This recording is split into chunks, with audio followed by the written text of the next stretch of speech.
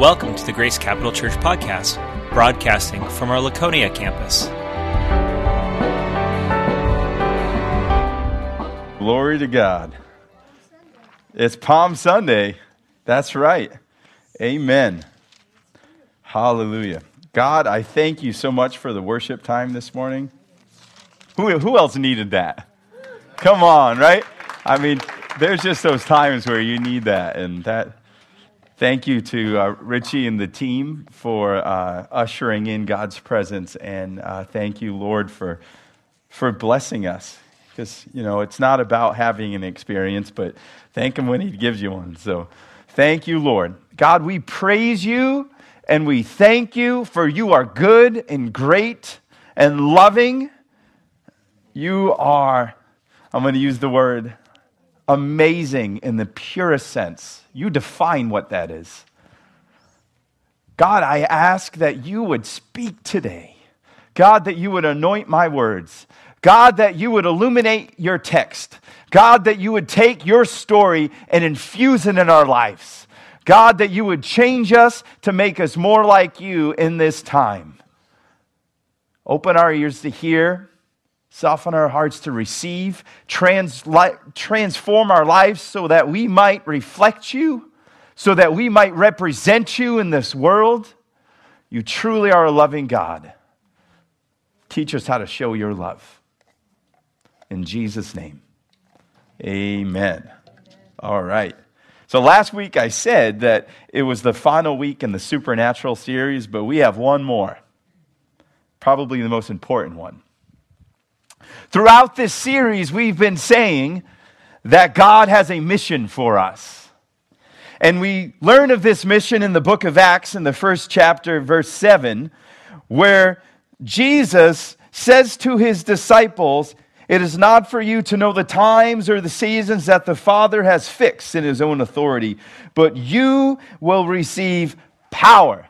Say power. I love you guys. "When the Holy Spirit has come upon you, and you will be my witnesses to the ends of the earth." Over the past several weeks, we have looked at the different ways that God has empowered us. The first couple weeks, we looked at how God speaks through us. We saw that God can give us words of wisdom. He can give us words of knowledge, and He can give us prophetic words that can speak to the heart of His people. We also saw that God can give us a prayer language, a way of communicating with God that words can't even express. And we also saw that God at times can speak through us and even communicate in another language we don't even know. That God gives us extraordinary power to represent Him in the world. Last week, we looked at how God can even do the miraculous through us. He can heal. He can perform miracles. But this week, we're going to look at a more excellent way, in the words of Paul. Turn your Bibles to 1 Corinthians 13.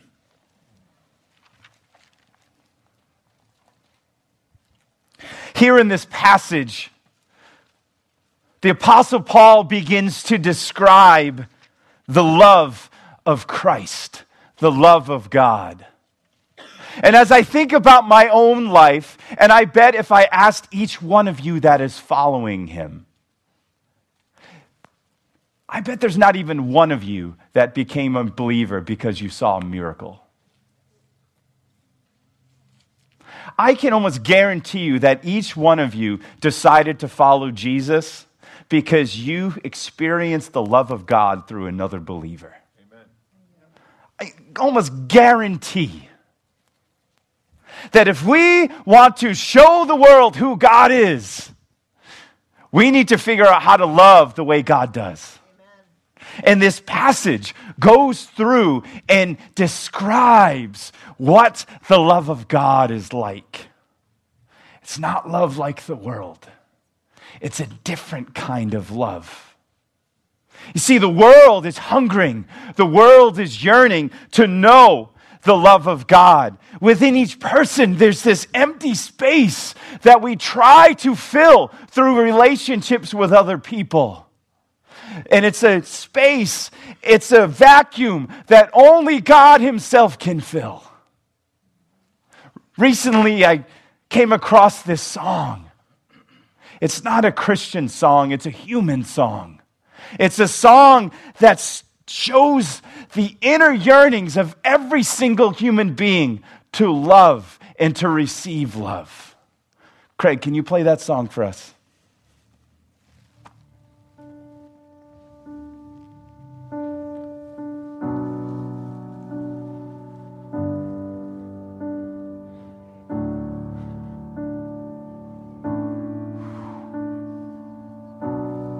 Say something, I'm giving up on you.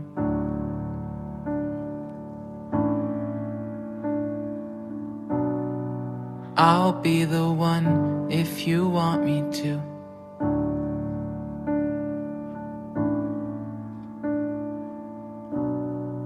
Anywhere I would have followed you.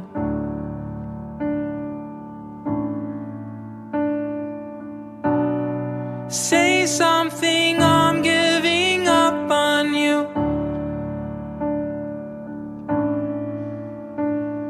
And I am feeling so small.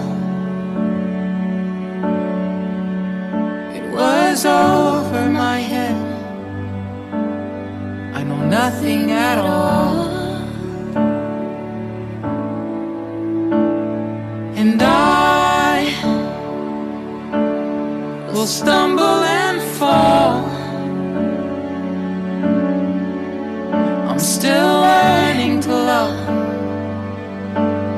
just starting to crawl.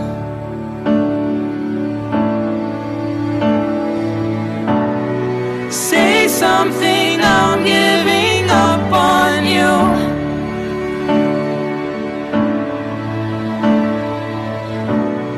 I'm sorry that I couldn't get to you.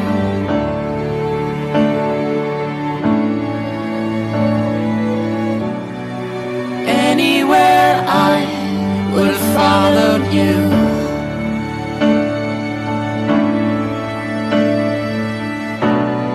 Say something, I'm giving up on you.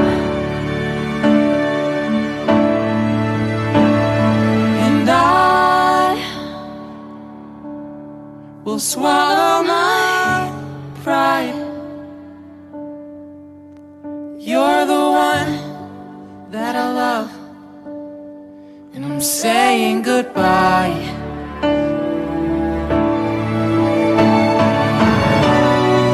Say something, I'm giving up on you.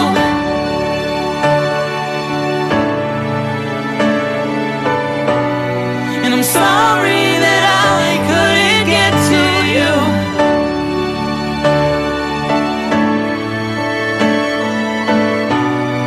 And anywhere I would have followed you. Oh, say something, I'm giving up on you.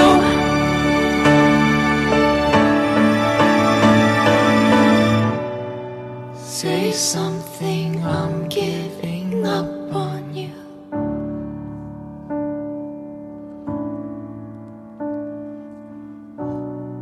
Say something.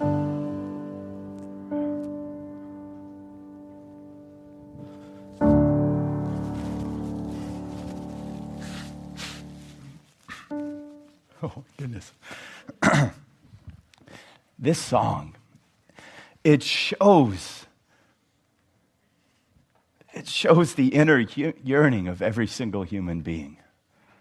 That each one of us is seeking to love somebody. And we're seeking to be loved. And in trying to love each other, we always fall short. That we're learning to crawl. That we're learning to love. That none of us have this figured out. that we cannot fill that void that's inside of each one of us.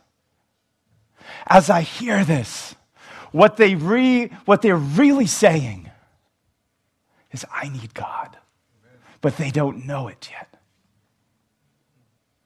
This resonates with us in our relationships with each other, with our spouses, with our significant others, with our friends, with our brothers and sisters. This resonates with the world.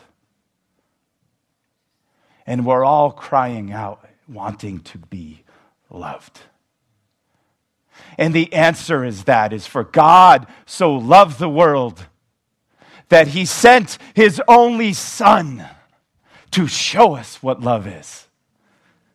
And Paul, in 1 Corinthians 13, he goes on to say that if I speak in tongues of men and of angels, but have not love, I am a noisy gong or a clanging cymbal. If I have prophetic powers and understand all mysteries and all knowledge, and if I have all faith so as to remove mountains, but have not love, I am nothing. If I give away all that I have, if I deliver up my body to be burned, but have not love, I gain nothing. This word love that Paul uses is not the human form of love. This is the word agape love. This is unconditional love. This is love that's a decision to make. It's much more than a feeling. This kind of love is a person, and his name is Jesus. And he is calling us to learn how to show each other and the world this kind of love. What is this love like? It's a love that never ends. The song said, say something, I'm giving up on you. This is a love that never fails, that never gives up. It's a love that pursues. It says in verse 4 that love, this kind of love, is patient. This word means long-suffering. It does not envy or boast. It is not arrogant or rude. It does not insist on its own way. It is not irritable or resentful. It does not rejoice in wrongdoing, but it rejoices with the truth. This love, God's love, the love of Jesus, it bears all things. It believes all things. It hopes all things. It endures all things. It's a love that never ends. As for prophecies, they will pass away. As for tongues, they will cease. As for knowledge, it will pass away. For we know in part, and we prophesy in part. But when the perfect comes, the partial will pass away. When I was a child, I spoke like a child. I thought like a child. I reasoned like a child. I had to crawl on the ground. And God's calling us to stand and to learn this greater way. For now we see in a mirror dimly, but then face to face. Now I know in part, and I shall know fully, even as I've been fully known. So now faith, hope, and love abide, these three, but the greatest of these is love. God has a mission for us. It's a mission to show the world who Jesus is. And we fulfill this mission by learning how to love the way Jesus loves. The Bible says that they will know that we are Christians by the way that we do miracles, by the way that we speak in tongues, by the way that we heal. No. The greatest testimony is the love of a Christian and the love of a Christian community, a testimony to the love of a loving God. When Paul called us to be a witness in the book of Acts, actually Luke, when Luke called us to be a witness in the book of Acts, the word that he used for witness is the same word that we use for martyr. It is to be a living sacrifice, sacrificial love, to pour yourself out for others. It's not a human love. It's a supernatural love. Jesus showed us what this love is. And more so than any other time in his life, the last week, the last 8 days of his life, he showed us what this type of love is. And his display began as he traveled down from Galilee. First, he traveled east and he crossed the Jordan River. He crossed it where the mouth is, at the base of the Sea of Galilee. As we talked about last week, the river gets progressively wider. He crossed there and he traveled south until he became parallel to Jerusalem. That day was the 14th day of Nisan. Sorry, the 10th day of Nisan. It was the day of lamb selection. That day, he crossed the Jordan River during flood season.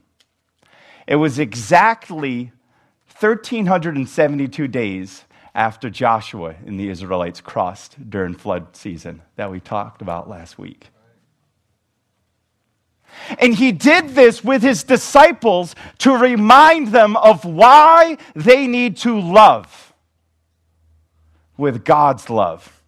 You see, we love because God first loved us.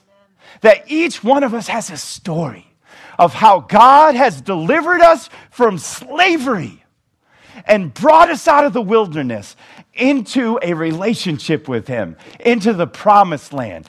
He made a way where there was no way. Where there was sin that separated us from God, he parted the waters so that we could walk through on dry ground, so that we might rejoice and be free.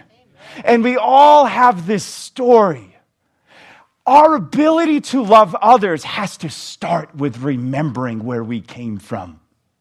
To remember that we love with Christ's love because Christ first loved us. So he led them through the Jordan River. Now, it doesn't say how. It would be kind of cool if he stopped it the same way he did when Joshua and the people crossed. So he crossed, and he had his eyes fixed on heading into Jerusalem. He had his eyes fixed on heading towards Jerusalem, and the day was Palm Sunday, the 10th day of Nisan, Lamb Selection Day. As he crossed the Jordan River, reminding his disciples of the love of God, reminding them of their story, they went down into the Kidron Valley, and they looked up, and there was a mountain before them. It was Mount Olivet, and they were on the eastern face, which is a steep climb. The height of that mountain is over 2,700 feet. It's about the size of Welsh Dickey off of exit 28. Have you ever hiked there? It's beautiful. If you drive up there, you get off the exit, you can see this gorgeous mountain. I used to live over there. Before I took this job, I was a youth pastor, and one of my first youth outings was to take these bunch of kids hiking. And it was rough. Not because of the climb, not because I was out of shape, but kids showed up in flip-flops. 2 of them showed up hungover from the night before. So we walked slowly up the mountain and stopped and waited for the one with flip-flops because one of them broke. And then we walked and I waited and the other one threw up. And then we walked. And it took hours and hours where it should have probably been real quick because that's a quick jaunt, right? Yeah, 2 hours. I think it took 5. But yet God, even then, instilled a love in my heart for these kids that they were going to get over this mountain. So Jesus that day climbed up that mountain, probably on a donkey, but maybe by foot. I kind of like that better. Probably by foot. We'll go with that. They don't give you the details, but let's say he hikes. to show that love is patient, that love is long-suffering, that love is willing to climb up a steep mountain where every step is difficult and your legs are burning. Because that is how God loves us. When he reached the top of the mountain, he looked over Jerusalem with his eyes fixed, knowing that in several days he would be going to the cross, knowing that this day was Lamb Selection Day, knowing that the 3 million people that were gathered there were gathered to celebrate what God had done for them thousands of years ago when he delivered them from Egypt through the blood of a lamb that was put over the doorpost of their house, that the wrath of God passed over them. And so they were there to celebrate this. They were there to pick out a lamb, kind of like we do on Thanksgiving, where you go to the store and you want to find the best turkey you can find, right? The Pharisees had droves of spotless lambs that they scrutinized, that they sorted through, that they gathered together so that families could come and pick out a lamb. And then that lamb would be sacrificed for that family. And then they would have a barbecue after. So it was this great celebration, but Jesus knew that he wasn't there to party, he was there to suffer. Because he loved the 3 million people that were there and the billions that have lived on this planet. So while he was there, he looked out amongst the valley into Jerusalem. He said to his disciples, "Go and get me 2 donkeys." So they went and they found a female donkey and its colt. A colt is a male donkey, okay? In Hebrew, the word for female donkey means chieftain, means royalty, means had honor and dignity to ride in on a female donkey. The colt, the male donkey, meant trouble. And if you have little boys, you know. But it also meant red, for the blood that Jesus would shed on the cross. So they went, and miraculously they found these donkeys that Jesus knew would be there. And they said, well, the master needs them. And so they took them away. And they brought them to Jesus. And in deciding which donkey to sit on, he sat on the colt. Because he was surrendering his rights that day.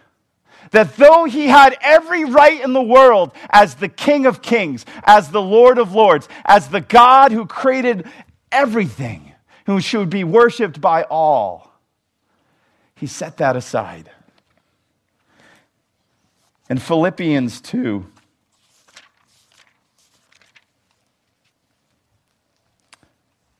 says this, verse 5, maybe even 4, I like that too. 3 is good too. Do nothing from selfish ambition or conceit, but in humility count others more significant than yourselves. Wow. I should pause on that. God thought you more significant than himself that day. That he set aside his rights to show God's love. He calls us to do the same. He says, let each one of you look not only to his own interests, but also to the interests of others. Have this mind among yourselves, which is yours in Christ Jesus, who, though he was in the form of God, did not count equality with God a thing to be grasped, but emptied himself by taking on the form of a servant. To show the love of God, we need to set aside pride. We need to set down our egos. We need to be willing to serve each other. We need to set aside our own interests for the interests of others and count others greater than ourselves. So he chose not to ride in on the female donkey, he rode in on the male as a statement that though he is the chief, that though he is the ruler, that though he's the King of Kings, he wasn't coming to be a king. He was coming to be a servant. The Bible says Jesus came to serve, not to be served. When he was on the top of that mountain and sitting on the donkey, he started to ride down. And in fulfillment of the Psalms of Ascension in Psalm 21, the people, the masses, looked up and they saw Jesus coming down. And something happened in the spiritual realm that was unexplainable. They looked up and they proclaimed in their hearts, I lift my eyes up to the hills. From where does my help come? My help comes from the Lord who made the heavens and the earth. So Jesus fulfilled this prophecy in Zechariah 9:9 and every other messianic prophecy of the one who would descend down into Jerusalem. And moved by what had happened, the people began to shout, Hosanna! Hosanna! As Pastor Richie said from the worship pulpit. The word Hosanna means, God, save us now. The song I played where they were saying, say something. Say something. Really, they're saying, show me love. They're really saying, save me. And they were looking for each other to save themselves. Everybody in our world is looking for a savior. They're just looking to the wrong thing to save them. It's not the love of a person that will save you. It's the love of Jesus. The sacrificial lamb. The one with his eyes fixed on the cross. The one who surrendered it all, who stepped down from heaven and rode in on a donkey. And so they waved these palm branches at him and they laid them on the ground. They were looking for a political ruler to save them. They were hoping that he would establish a government. Just like us who look to other things to save us.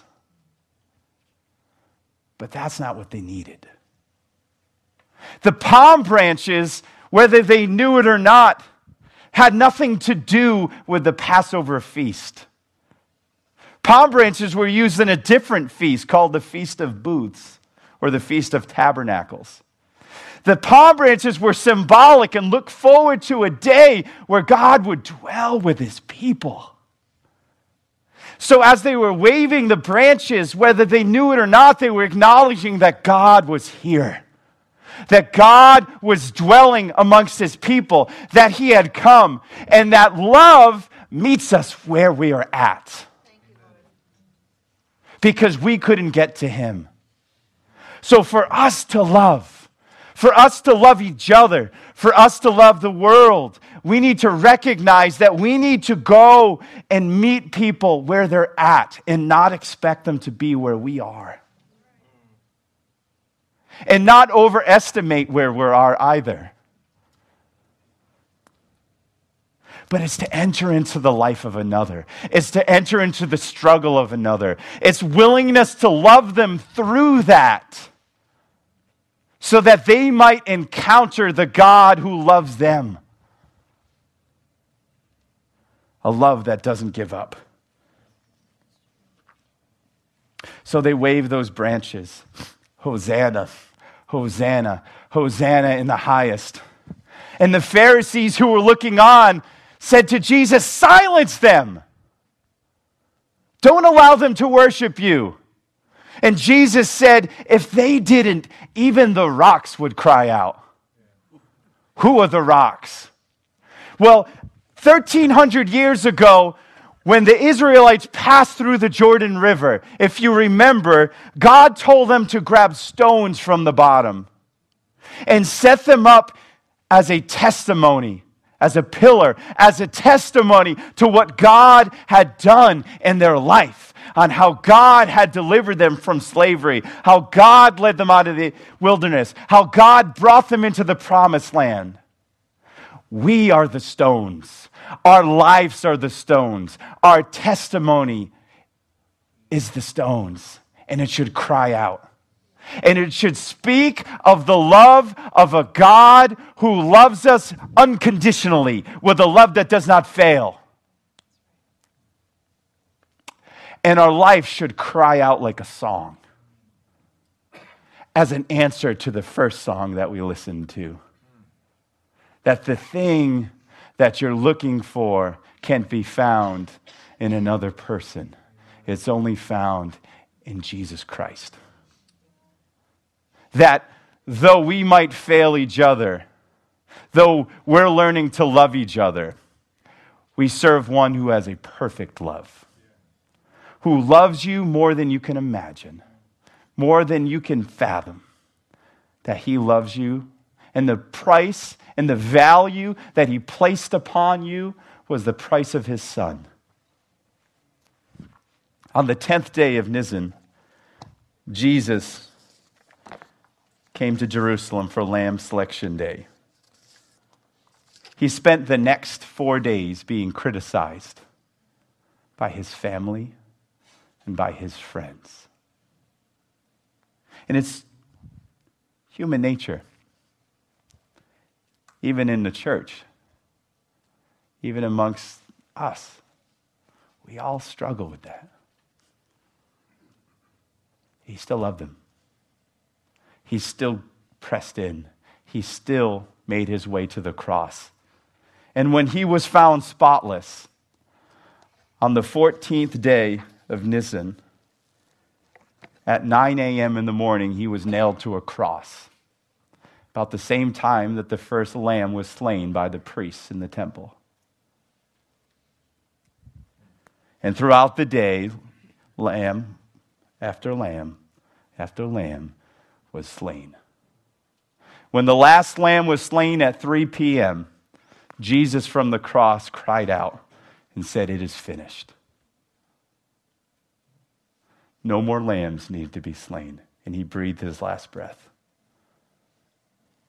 God is calling us to witness to the God who was willing to allow his son to die for humanity so that they might know his love. What a great God we serve. And he's called us to devote our life to that. He's called us to learn how to love the way God loves. And he wants us to start here. He wants us to learn how to love each other with this God, agape, unfailing, unconditional love, so that the world might see and they might acknowledge that Jesus is Lord. They might find and discover the love of Jesus in this community. As we learn to love each other, we go out and we learn to love the world.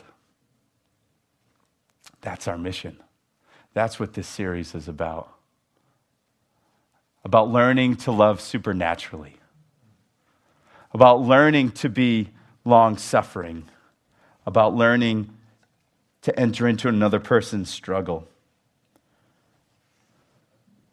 1 Corinthians 13:5 says that love keeps no account of wrongs. When Jesus died on the cross, he forgave you for all of your sins, past, present, and future. As if you had a bank account and there was a sin debt.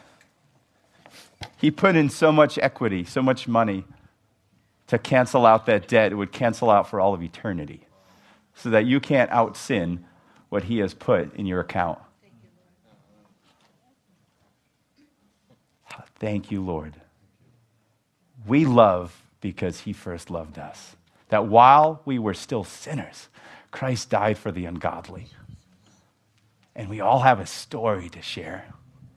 We all have a stone that has come from the river of the trials of life that God has allowed us to pass through, and He has made a way through the raging river, and He didn't allow it to drown us, and He calls us to cry that out to the world, that our God saves, that our God loves, that our God is Jesus. Oh, how we love you. How we love you. Amen.